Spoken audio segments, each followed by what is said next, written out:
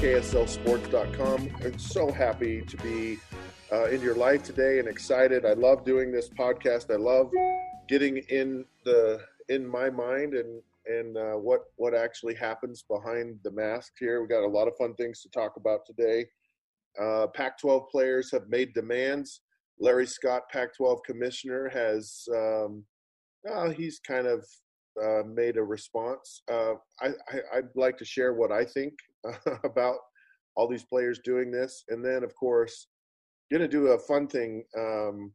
What are you looking forward to this coming NFL season? So today, I'm looking forward to these new rookie first-round draft pick quarterbacks. Of course, we always like to talk about the quarterbacks. And so what's going to happen to Joe Burrow,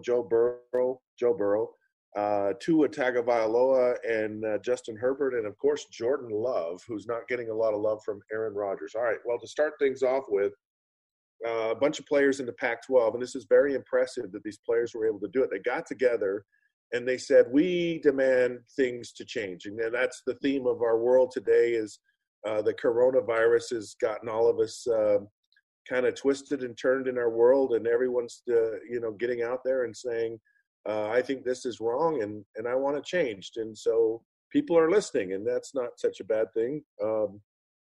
But it's certainly compelling what these players have demanded in the Pac-12. And quite frankly, I'm impressed that, one, they're together on this. A lot of what they're saying is not gibberish. A lot of what they're saying is gibberish. And it's like, there's no way you're going to get this and this other stuff. Well, it kind of makes a little bit of sense.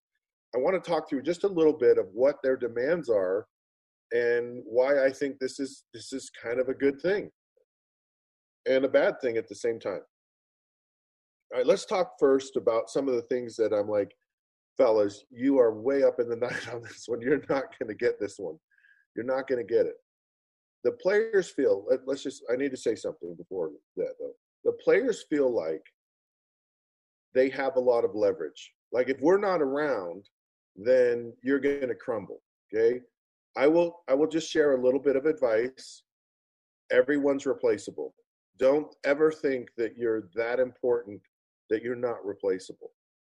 Now, there's a climate in the world and in sports today where people are going to listen to what you have to say. So now is, if you're going to talk and you're going to make demands, right now is a good time to do it, especially with the uneasiness of college football and what's happening. Just with the coronavirus, the fact that are there going to be seasons and all of these conferences are trying to figure stuff out.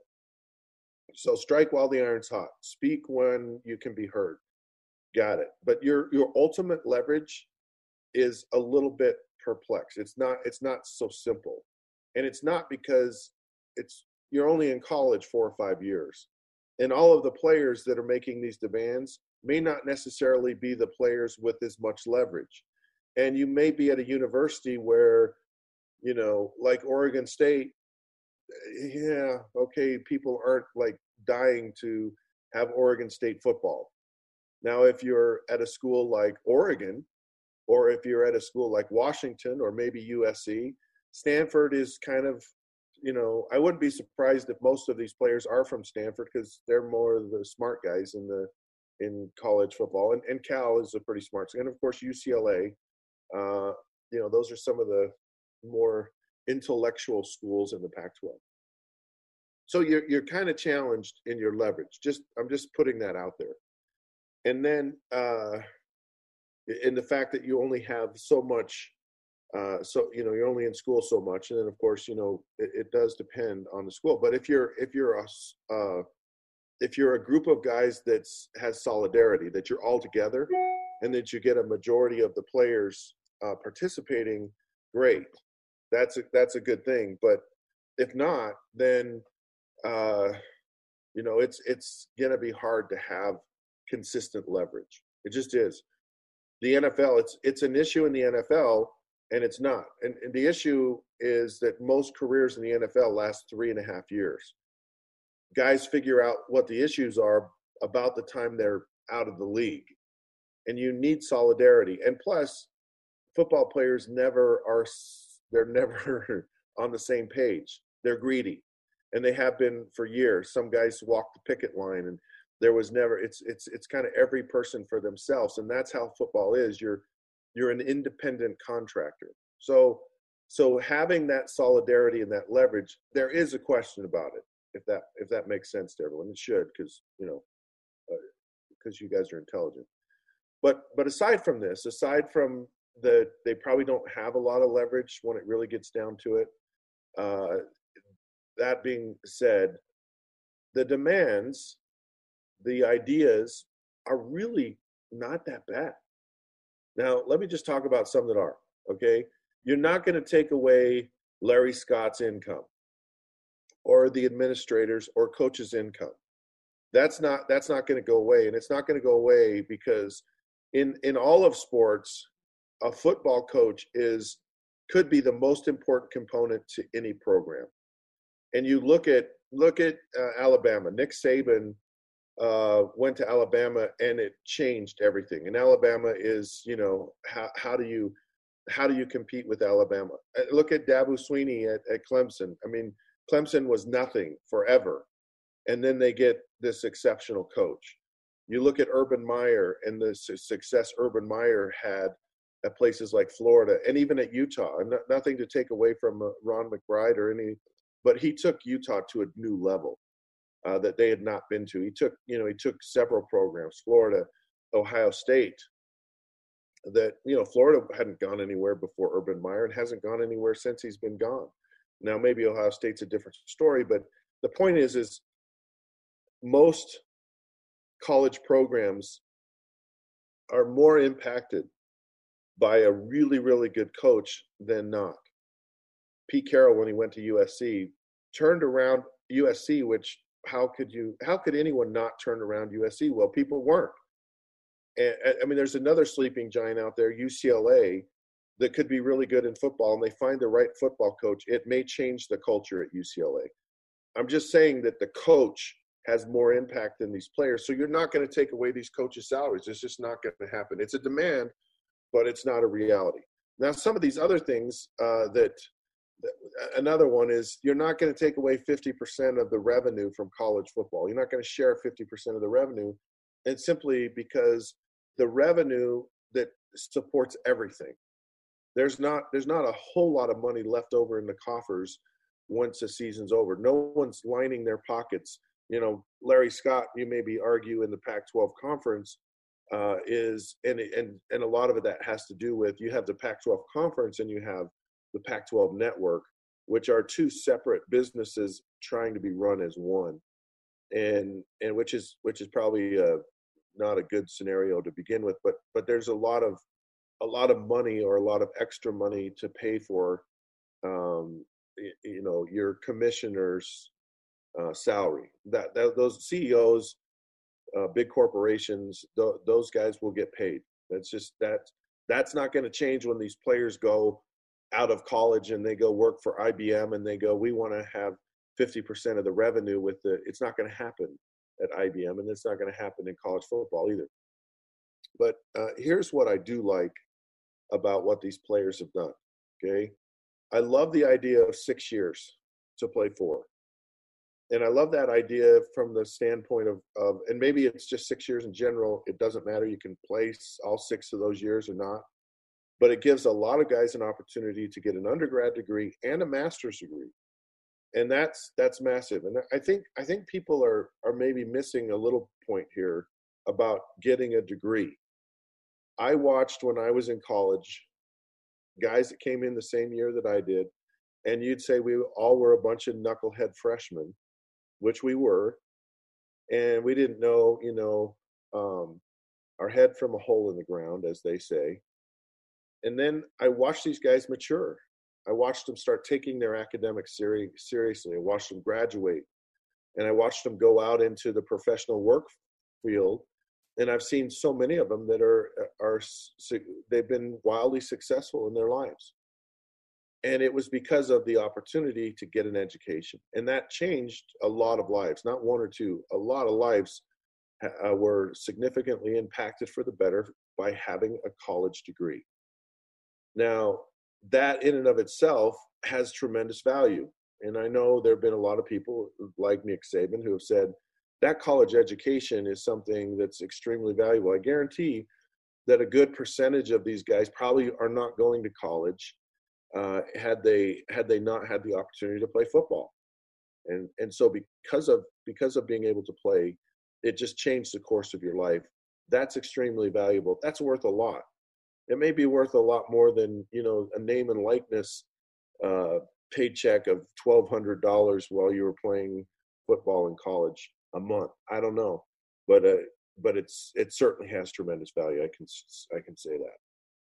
But I like the idea of expanding their um, the years. So 6 years, and the idea of getting an undergrad and a master's degree. I like that idea. I like the idea of being able to go into the draft and come back. That happened to me, and it's like, oh man, I made the worst decision of my life. I wish I could go back, and I couldn't. I was done. It was over. And I don't see why there isn't any reason these guys can't go in the draft and say, look, it didn't work out. I want to go back to school. I love that idea. I think that's a tremendous asset and tool to have, to be able to kind of make that determination. And I also think that you should be able to transfer. And so if things don't work out and there's no penalty, like you can just go, and there's no reason why you couldn't. And I'm okay with the name and likeness thing. I really am, and I think it benefits a lot of schools, and I think it's a good compromise for being able to share in the revenue. So I'm going to take a break, and when I come back, I'm going to talk about why I think they strategically did this. Now, we'll give Larry Scott from the Pac-12, we'll give his response to things. But really, I want to say, if I was in charge and I was in Larry Scott's shoes, this is what I would do to kind of answer to this whole question of the demand. Okay, welcome back to Helmets Off. Scott Mitchell, your host here. I'm on Twitter, by the way. And if you ever want to check me out on Twitter, it's 19 Scott Mitchell. Love to hear your thoughts, and if you want to follow, please follow along. Also, this show is Helmets Off. It's a Helmets Off show at Helmets Off Show on Twitter as well, if you're interested. And of course on Facebook, it's at Helmets Off Podcast. It's an interesting move by some of these players in college football to say, okay, we're going to make demands. I mean, I kind of love it. I think it's gutsy. I think it shows something, and I'm not put off with it. Of course, some of the things there's no way, but a lot of them are like make sense. There was talking about healthcare after we're done playing, and some of the safety concerns over the COVID-19 virus. But here's what Larry Scott's. We certainly have listened and will continue to listen, and we appreciate this idea. He was a little bit non-committal on it. If I'm running a business, and I've run a business before, I work in a business and I work for a business, we're for profit. There's focus groups. There are things that are really fascinating you can find from people, because all too often we get caught up in us and our ideas, and we think everyone's going to love our ideas. We think everyone's going to be on board with our ideas, and they may be great to us, but to the consumer, they could be something that is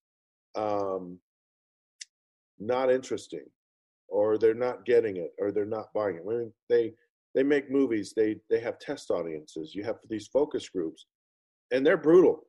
They are not fun to hear what people think about you and what they really think about you. But you can have all the greatest ideas in the world, and if no one's interested, if no one wants to watch or tune in or to dial in, then you don't have anything. And I think it would be well and bode well for the Pac-12 if the commissioner actually, instead of giving lip service, just sat down with these players and really listened.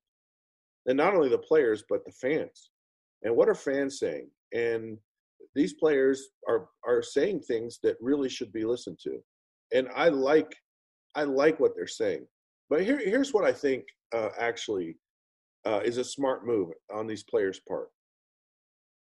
And I don't know if this was done intentionally or if it was just like, hey, we're just going to ask for the moon. We don't care, we don't care if we get anything, but if you don't ask, the answer is no. So let's just throw everything we can possibly throw in there. That's one thought process. Or the other one is maybe some of these things were put in here as points of negotiation.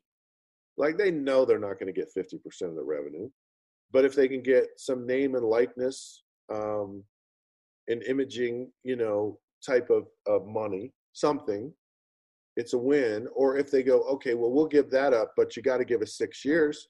You got to give us transferring without, and so if it's used as a point of negotiation, because most of their points in their demands are actually really good and make a whole lot of sense. I mean, a normal person would go, yeah, that's clearly, this is something that's a great idea and should be considered.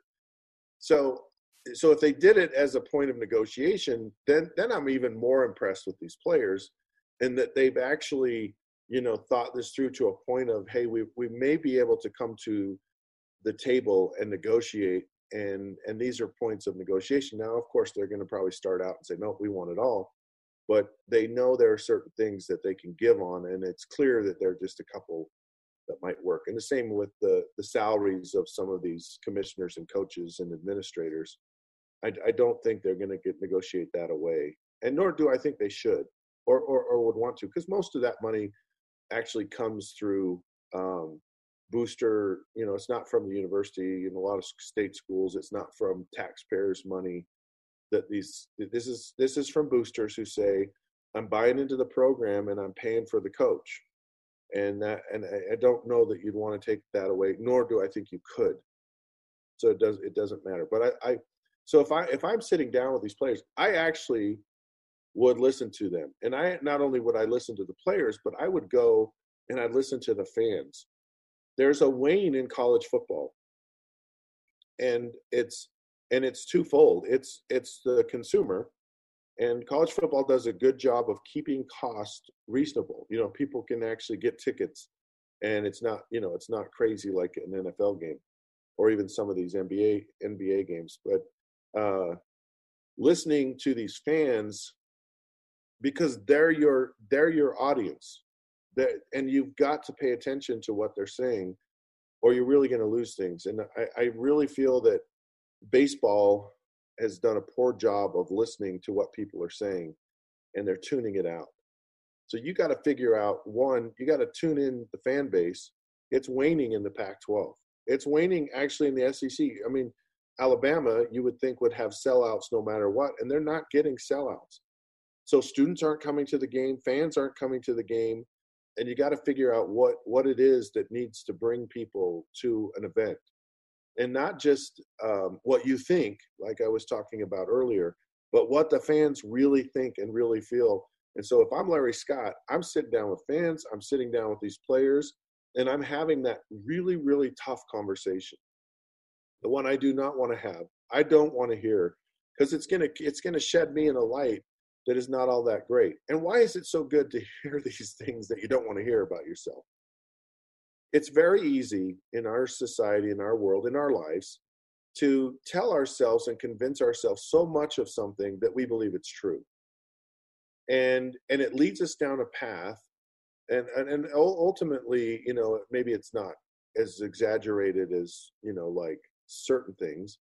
For example, a guy I went to high school with was incredible, smart guy, had everything. And he got into this mindset of himself that he was kind of, he was the savior of the world or helping in that. And now he's on trial, he's in jail, and his belief, or his convincing himself of certain beliefs, has led him down a path of destruction. I know that's exaggerated, but a lot of times when we succeed in life, it's because we're willing to have that honest conversation with ourselves and get a real reading on what's going on in the landscape of our life, or in this case of football in the Pac-12 conference, or football in general. And so it's putting your ego aside and listening to what other people have to say. And I think that goes a long way. All right, we're going to take another break. And when we come back, I'm excited to have this conversation. What I'm most excited about this football season, what rookies, and I got to say, I'm excited to see these first round pick quarterbacks, Joe Burrow, Justin Herbert, Tua Tagovailoa, and Jordan Love. Who's going to succeed? Who's going to fail? Why am I excited to watch them this year? Okay, welcome back to Helmets Off, final segment of the day. We have a fun little thing here that we're going to kind of do leading up to the NFL season and probably in and through the season. There's a lot of things I'm looking forward to, but one in particular is these quarterbacks that were drafted in the first round. Now, if you look back historically at how many quarterbacks have been drafted and what kind of success they've had, and there have been some epic drafts of quarterbacks. 1983, of course, started with John Elway and ended with Dan Marino. I mean, think about that. And in between, there were some pretty good guys. Jim Kelly, of course, was pretty darn good. And then there's some guys that weren't. It was quite a quarterback draft, and that's typically what happens. Just because you're drafted in the first round as a quarterback, or even any other player for that matter, it doesn't necessarily mean, oh, you will be successful. And I think part of that success, one is, playing quarterback is an unusual thing in professional football, and it doesn't always equate to athletic ability. Tom Brady, one of the greatest of all time, is certainly not the best athlete that was ever drafted, but he was an amazing quarterback. And so athleticism and quarterback don't mix, but that's a lot of how the draft is kind of vetted out, is that it's more on arm strength, athleticism, kind of changes the trajectory of these players. I'll tell you one thing that I do find extremely fascinating right off the bat with all four of these quarterbacks is the rage these days is this dual threat, right? So you got Lamar Jackson, you've got some of these other Deshaun Watson, some of these guys that maybe would be considered dual threat guys. But these four quarterbacks actually are throwers. Like, they're throwers first. And you have to have that if you're going to have success in the NFL. Herbert is probably the most traditional of all four of these guys, but Joe Burrow was the thrower. He was amazing. And not only was he amazing throwing the ball, but you have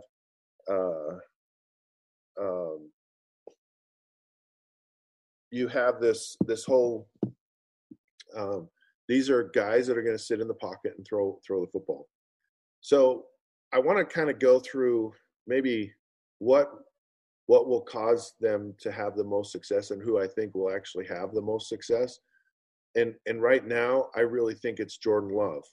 And I think it's that way because typically the number one guy, Burrow, he's going to Cincinnati. And that could be a death trap. I mean, it's not. I mean, there were guys, Boomer Esiason did well there.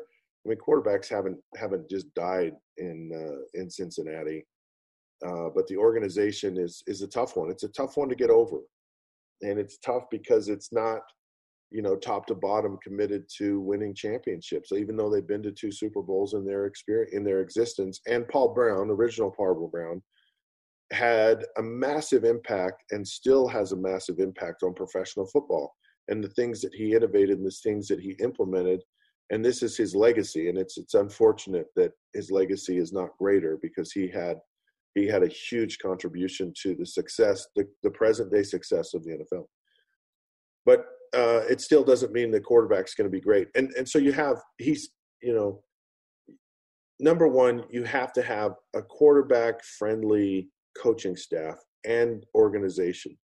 You look at Patrick Mahomes' couldn't be in a more ideal situation. And there are teams around the league that are like that right now. You have the Chiefs, you have the Eagles, you have the St. Louis or the New Orleans Saints. You have some of these, these organizations that understand how to nurture and develop a quarterback. You have the Indianapolis Colts with Frank Reich. So there's a lot of teams that are good at this, but there are a lot of teams that are really bad. And the Miami Dolphins right now, it's a scary situation. A lot of quarterbacks have gone there. Now, I wouldn't have said that when Don Shula was there, because I lived in that, and it was tremendous. And of course, Dan Marino flourished in that environment. But they're not in that. It's not the same organization. It's not the same mindset. And Tua Tagovailoa, I think it's going to be that'll be a challenge for him to do well. You have, again, I think the San Diego, Los Angeles Chargers. Of course, there's Phillip Rivers, who left, and Justin Herbert may end up being the guy there by the end of this season, and he may end up having a pretty decent career. But I'm not convinced that this organization is one that really is. I mean, although Phillip Rivers had a tremendous time, it's probably better than Miami. So I wouldn't be surprised if Justin Herbert ends up having a better opportunity with the Chargers than Tua has with the Dolphins. Joe Burrow, a lot of pressure, but this kid handled it so well. I mean, he was in more big games this past season and just rose to the challenge. I mean, he was incredible. And I want to see how tough. I mean, he might be this tough mindset like Tom Brady. He might be that player, that guy that, because that's what Tom Brady's strength is. Tom Brady's strength is in his work ethic, his mindset, his attitude. It's certainly not in his athletic ability. And he's a great technician. He was in a great organization to develop quarterbacks. Tom Brady's in an amazing one now with Bruce Arians. I mean, that's another great quarterback situation to be in. So I'm curious to see if that mindset, that toughness, that winner's mentality stays with Joe Burrow in the pros, because he is really, in my mind, I think had the best single season of any college football player ever. The teams that he went up against, the pressure situations that he played in across the board, national championship, SEC championship, playing big games in the SEC, playing against that competition week in and week out, and quite frankly, just answering the bell. I mean, it wasn't even like he was impressive. Now, I get it. He's got good receivers, but I don't care. This kid showed up. So I'm fascinated to see where he ends up. But the last one is Jordan Love. Jordan Love is not going to get loved by Aaron Rodgers. And I've talked about this numerous times. Aaron Rodgers' death sentence happened when they drafted Jordan Love. Like his time with the Packers was done and is done. And I know he knows that in the back of his mind. And he got, kind of the Godfather's sign of approval or seal of approval when Matt LaFleur came out and said, hey, Aaron Rodgers is our guy, and he's our guy for a long time. I'm just telling you, I've heard our guy, my guy,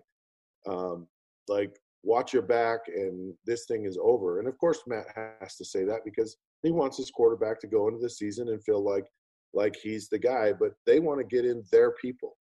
And Aaron Rodgers was not a Matt LaFleur guy. And I doubt highly that it just feels like they don't really get along. And it's probably a difference in philosophy. It's probably a difference in a lot of things. But when a new regime comes in, they want to put their stamp on it. And Jordan Love is Matt LaFleur's stamp. And I'm not sure at the end of the day that that might, that Jordan Love isn't that guy soon. I mean, think about Aaron Rodgers. The same thing happened to Aaron Rodgers. Um, you know, Brett Favre was Mike Holmgren's guy, and uh, he wasn't the he wasn't the new regime's guy. And they drafted Aaron Rodgers, and sure enough, Aaron Rodgers got in there, and he was now the man. So, as much as they want to say that Aaron Rodgers is the guy, his time is up in Green Bay, and he may not know it yet. So it'll be fascinating to see how that unfolds. Because what happens is, guy has one bad throw, one bad game, we'll get the young guy in. Let's see what he can do. So there's always this pressure to get the new shiny object out on the field and see what can happen. I don't necessarily agree with it, but what you can't have in the NFL is you can't get old. If you want to have success, you cannot get old.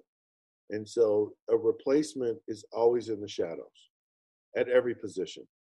Joe Montana went at every position. Now you take the Miami Dolphins, and Marino got old, and they really, and unfortunately free agency happened because I was the answer to Dan Marino getting old. That was the succession of things, but it didn't happen because of free agency. And so you've got to continually prepare and retool your team. And if you get really old, then you fall off the cliff, and it just takes forever and ever to rebuild and be competitive again. And like I said in the very beginning of this, everyone is replaceable. Everyone. So it'll be fun to watch to see how, all these quarterbacks are all in very different situations, and to see what happens not only this year but in years coming. I'm fascinated by it, and I can't wait to see it happen. All right, Helmets Off is now off. We thank you for joining us. You can go to at Facebook, or it's at Helmets Off, or at Helmets Off. Oh my goodness, slow down, Scott. All right, let's end this the right way. I want to thank you for being here. Please go and like us on Facebook at Helmets Off Podcast, or Twitter at Helmets Off Show, or program.